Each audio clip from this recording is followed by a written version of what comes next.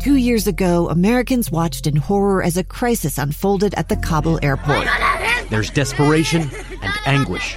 More than 80,000 Afghans have since arrived in America, but this story is still unfolding. I'm Andrea Martin. In my new podcast, Stranger Becomes Neighbor, we'll find out what happens to these new arrivals in our communities. Who would help our newest neighbors? Follow us at kslpodcast.com, Apple Podcasts, or anywhere else you listen. Inside Sources with Boyd Matheson. Welcome back to Inside Sources. Today, you're with Mara Carabello and Taylor Morgan. We are filling in. We couldn't take the place of Boyd ever, but we are filling in for Boyd Matheson today.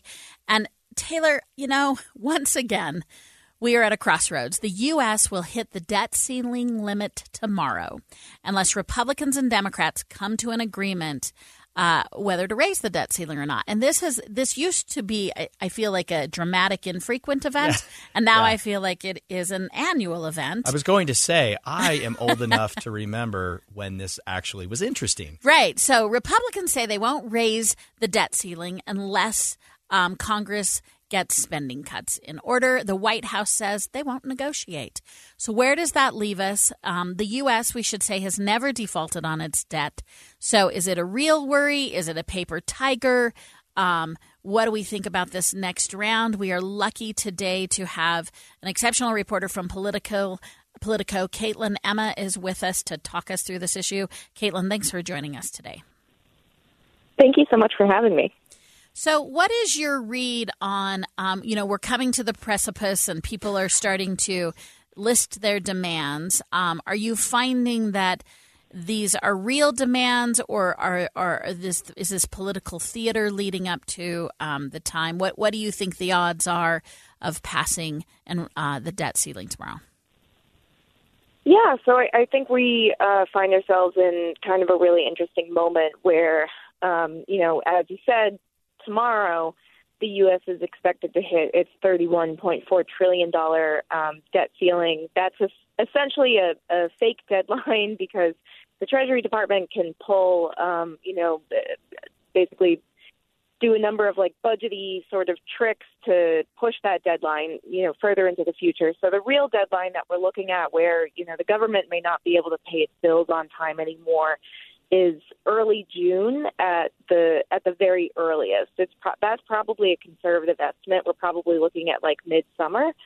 And right now, we have Republicans who are in control of the House, and they're saying that they are not going to work with Democrats to lift the debt ceiling unless they get pretty steep spending concessions. They're looking for at least a $130 billion cut to annual government funding, or they're looking for certain fiscal reforms to rein in the $31 trillion debt. And there's precedence for this. I mean, more than a decade ago, Republicans were successfully able to extract spending concessions from the Obama administration. And we saw discretionary spending caps for, the better part of 10 years. It's totally possible that we could have a similar scenario this time around. But right now, we're still several months out from real crisis mode. So both sides are, kind of digging in their heels and saying that they're not going to negotiate with the other side. Yeah, this seems like a regular bit of a political show, a little bit of gamesmanship by both sides. Obviously, we have a debt ceiling. There is a budgetary process, so this does need to happen. At the same time, it appears, at least to me, that both Republicans in Congress and the White House appear to be kind of politicizing the debt ceiling yet again.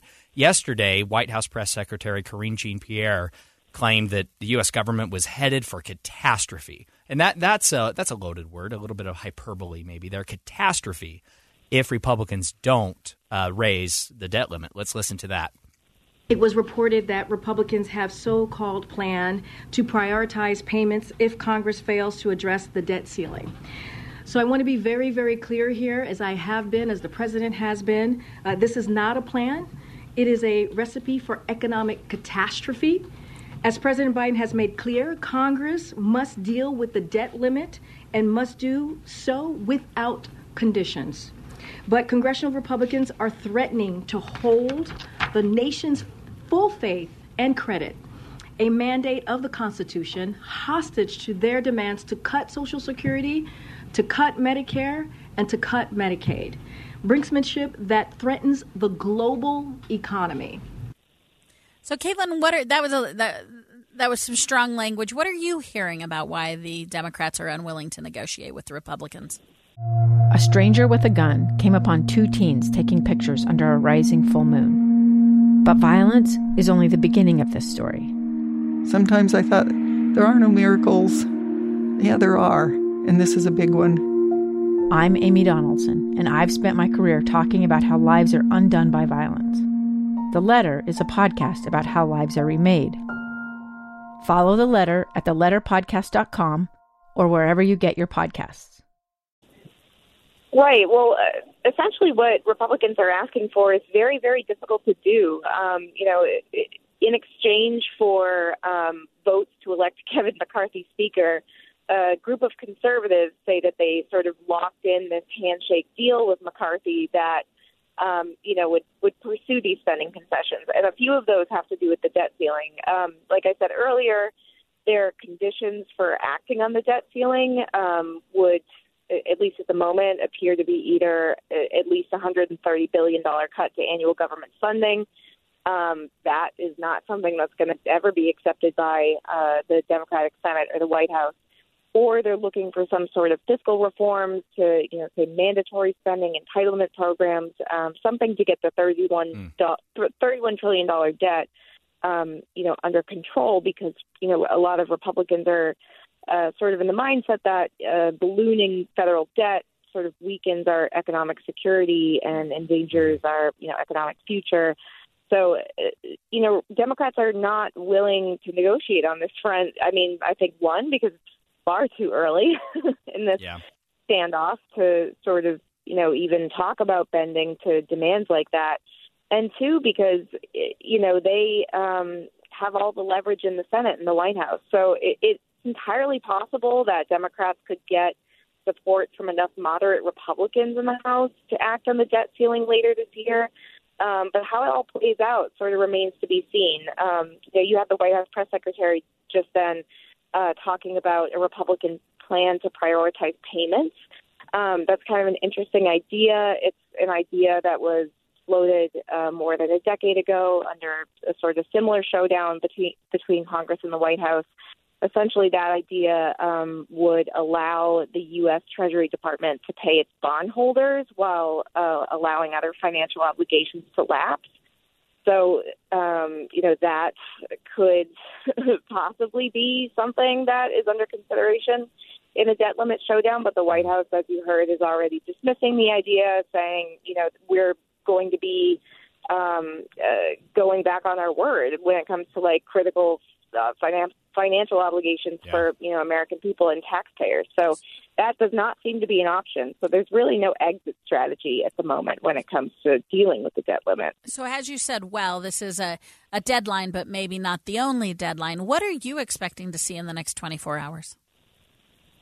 In the next 24 hours, I think that the U.S. will probably hit its $31.4 trillion borrowing limit with little fanfare. I'm sure the Treasury Department will, acknowledge the fact that this has happened. Last week, Treasury Secretary Janet Yellen told congressional leaders, she gave them a heads up. This is going to be happening.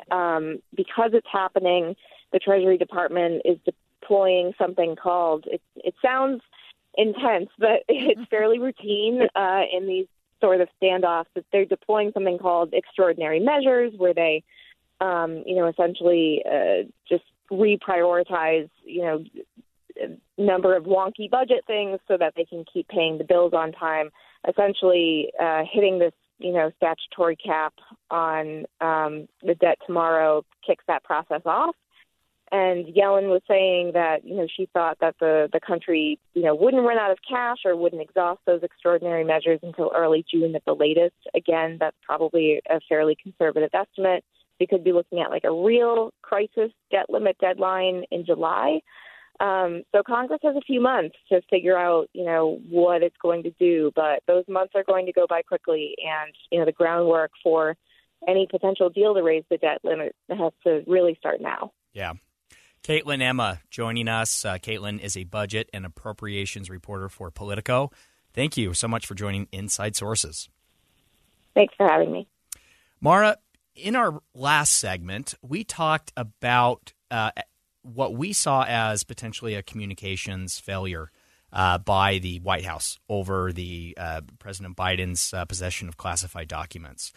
And maybe I'm missing something, but are Democrats, and specifically is the White House here, missing an opportunity from a messaging perspective on the national debt? I get the sense that Democrats aren't reading the politics right on the national debt. Interesting. I think you and I would disagree on this. Okay, I please, think yeah. that this is a layback time. I think that Republicans are seen as the aggressors. They're hitting through their talking points. They're hitting on personal issues really well. But as she said, they're playing more of a game of chicken because we can't, frankly, default on our debt. True. And so they're not playing from a bigger negotiating point. But we'll continue to wait and see the gamesmanship. Coming up next is a new initiative aimed at partnering with Congress to help more Americans achieve their dreams. Stay tuned on Inside Sources.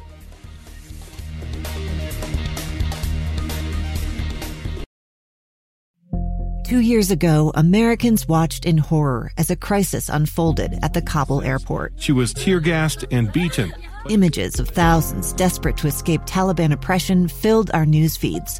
More than 80,000 Afghans made it to America. But the story didn't end there. It was very cold. There was no power, no heat. Who would help our newest neighbors?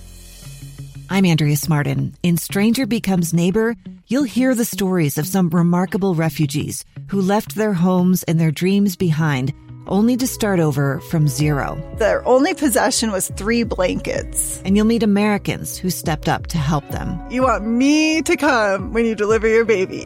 What can one person do in the face of an international disaster decades in the making? That's Stranger Becomes Neighbor. Find us at kslpodcast.com, follow us on Apple Podcasts, or anywhere else you listen.